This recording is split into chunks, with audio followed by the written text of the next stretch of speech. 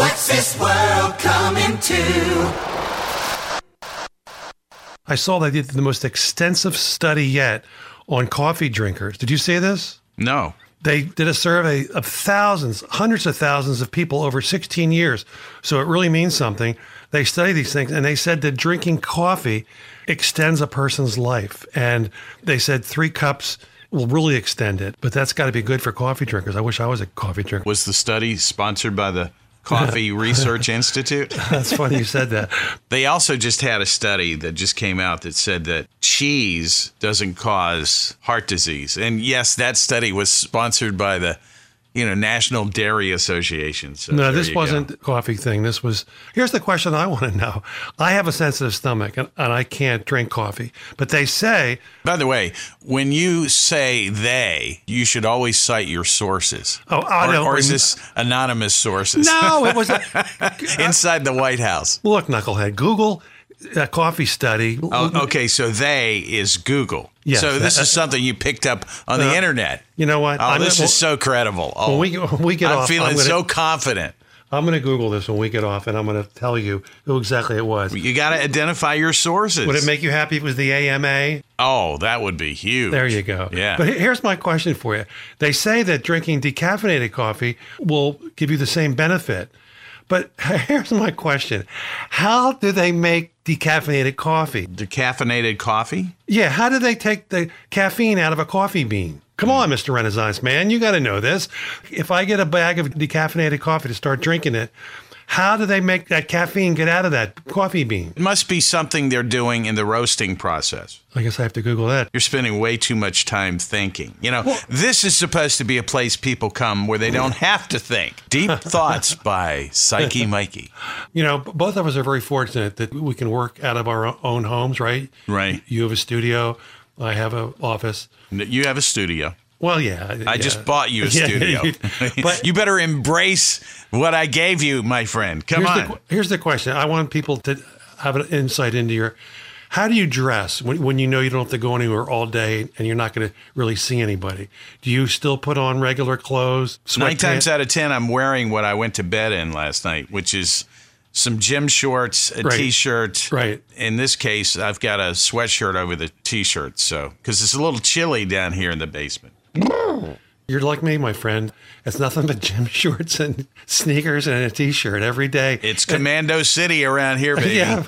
And in the wintertime, I feel like I'm a fat man. You know how like fat people always wear sweatpants? Right. Gym shorts, sweatpants. That's what it's all about. And I've got all these really nice clothes hanging in the closet that I never wear. So for us, Casual Friday is like every day. Hello. Yeah. How would you like to be your boy Mueller, or as you call him, Mueller, today? Wouldn't you love to see what he's got all this flood of evidence. What do you do with all this stuff? It's raining manna from heaven if you're Mueller. Wouldn't you love to see what his inbox looks like on his desk? Oh, my gosh. I'd love to be a fly on the wall in that office. He's the head chef at the Nothingburger Grill.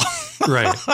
Opposition research. That's the new word now. They didn't even know what that meant when they were doing it. Handcuffs, flak jackets, illegitimacy. You realize, of course, the Donald was sitting up on top, pulling all the strings, manipulating all these underlings, and they're going to find out that, he's behind it all. I guarantee it. And at that meeting, he was upstairs, one floor up. And you don't think after that meeting was over, he didn't ask what happened in that meeting? He didn't have to ask because the kid came running up saying, you're not going to believe what we got. And then you look at the flow of information coming afterwards because they're lying about nothing came of the meeting. That's a total lie because first off, why would you set the meeting if you're this Russian lawyer operative and set it up to the point where you're going to have all these higher ups in the campaign in the meeting? Right. And then you're going to suddenly change the subject to orphans? Oh, come on. Yeah. And you wouldn't bring Manafort and Jarrett and Eric all in for an adoption thing. They thought they were going to get dirt on Hillary. And they did. Yeah, they did. And that's how probably WikiLeaks got those 3,000 emails. But look at the timeline. You even have Donald Trump right after that coming out saying, we've got some incredible revelations coming forth. Stay tuned, everybody. Right. And the thing that really bugs me after this whole thing is that it didn't change one vote. Well, how do you know that? I mean, how do they know it didn't change one vote? Weeks and weeks of this constant drip of Hillary emails coming out from Podesta, negative things being said about Catholics or whatever. I mean, how do they know it didn't change a vote? That's what I don't understand. Do you agree? It's all part of their spin. Oh, man. I just want this all to be over. Somebody said, I thought it was funny, I just want this to be like Obama wakes up and there's, who was the wife of Bob Newhart? Remember, it was a dream. Oh, it was all a dream. Suzanne Plachette. Yeah, I want Obama to wake up and Suzanne Plachette's next to him in bed, and this is all a dream, and it never really happened. When he was elected, do you ever think it was going to be this bad? Yes, I did, actually. If you remember back in January, I was telling you he was going to go down. So I've always, even before he took the office as president, I think I was talking about handcuffs, flak jackets, illegitimacy. That's been my mantra for, for a long time. But 8 months now? The constant erosion of what made us a great country, which is ironic because all he wanted to do was make America great again. But now the rivers can be polluted again. We're going back to coal. We're taking away all regulations in the banking thing. All these things that we tried to do to make our country better, he's doing away with. And now, out of spite, he's doing little things like people can't go to Cuba now. Anything Obama did, he's trying to turn back the clock on. He's trying to derail any of that stuff. We need something to take our mind off all. You know what we'll be happy to see happen right now? An alien come down Earth. Wouldn't that change the subject? I don't want to change the subject. I just want him to be out of there. I want a big rocket ship to land in Cleveland or somewhere and them to come out and take me to my leader, and everybody says, no, you don't want that. I want that big rocket ship to land on 1600 Pennsylvania Avenue and take the entire Trump family, Pence and all his surrogates, take them away. We don't want to see them anymore. Did you see that Joe Scarborough says he's not a Republican anymore? He's an independent. I taped, he was on Colbert last night. And the only reason I taped it, him and Miko were going to be on, but his band was also going to play because I wanted to see his band. So I taped it to see. I'm sure you go to YouTube now and see what his band is like. He says he doesn't want to have anything to do with politics.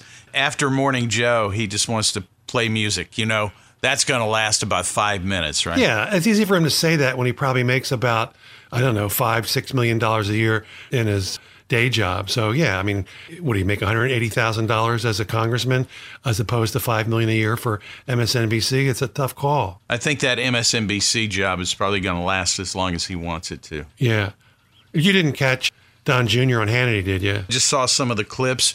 But I didn't see that old Trump moxie going on there. He sounded really nervous. His voice was quivering. Oh, it was such a tough interview that I really liked the part where he gave out his recipe for peach cobbler. What? Oh, yeah. No, Sean was, are you serious? No, of course I'm joking because, can you kidding me? Hannity grilling him? Peach cobbler is really good on the grill. And he couldn't talk much because he couldn't get his ass off his backside. Oh, come on, go on to Hannity. Yeah, he sounded really nervous. Go on Lawrence O'Donnell or Rachel Maddow or go on Chris Matthews. Then you're showing me something, and this transparency. Yeah, he's transparent. The New York Times said they were going to release all his emails. So an hour later he says, yeah, I'll do it before that. Bullshit. The whole thing's bullshit, Thomas.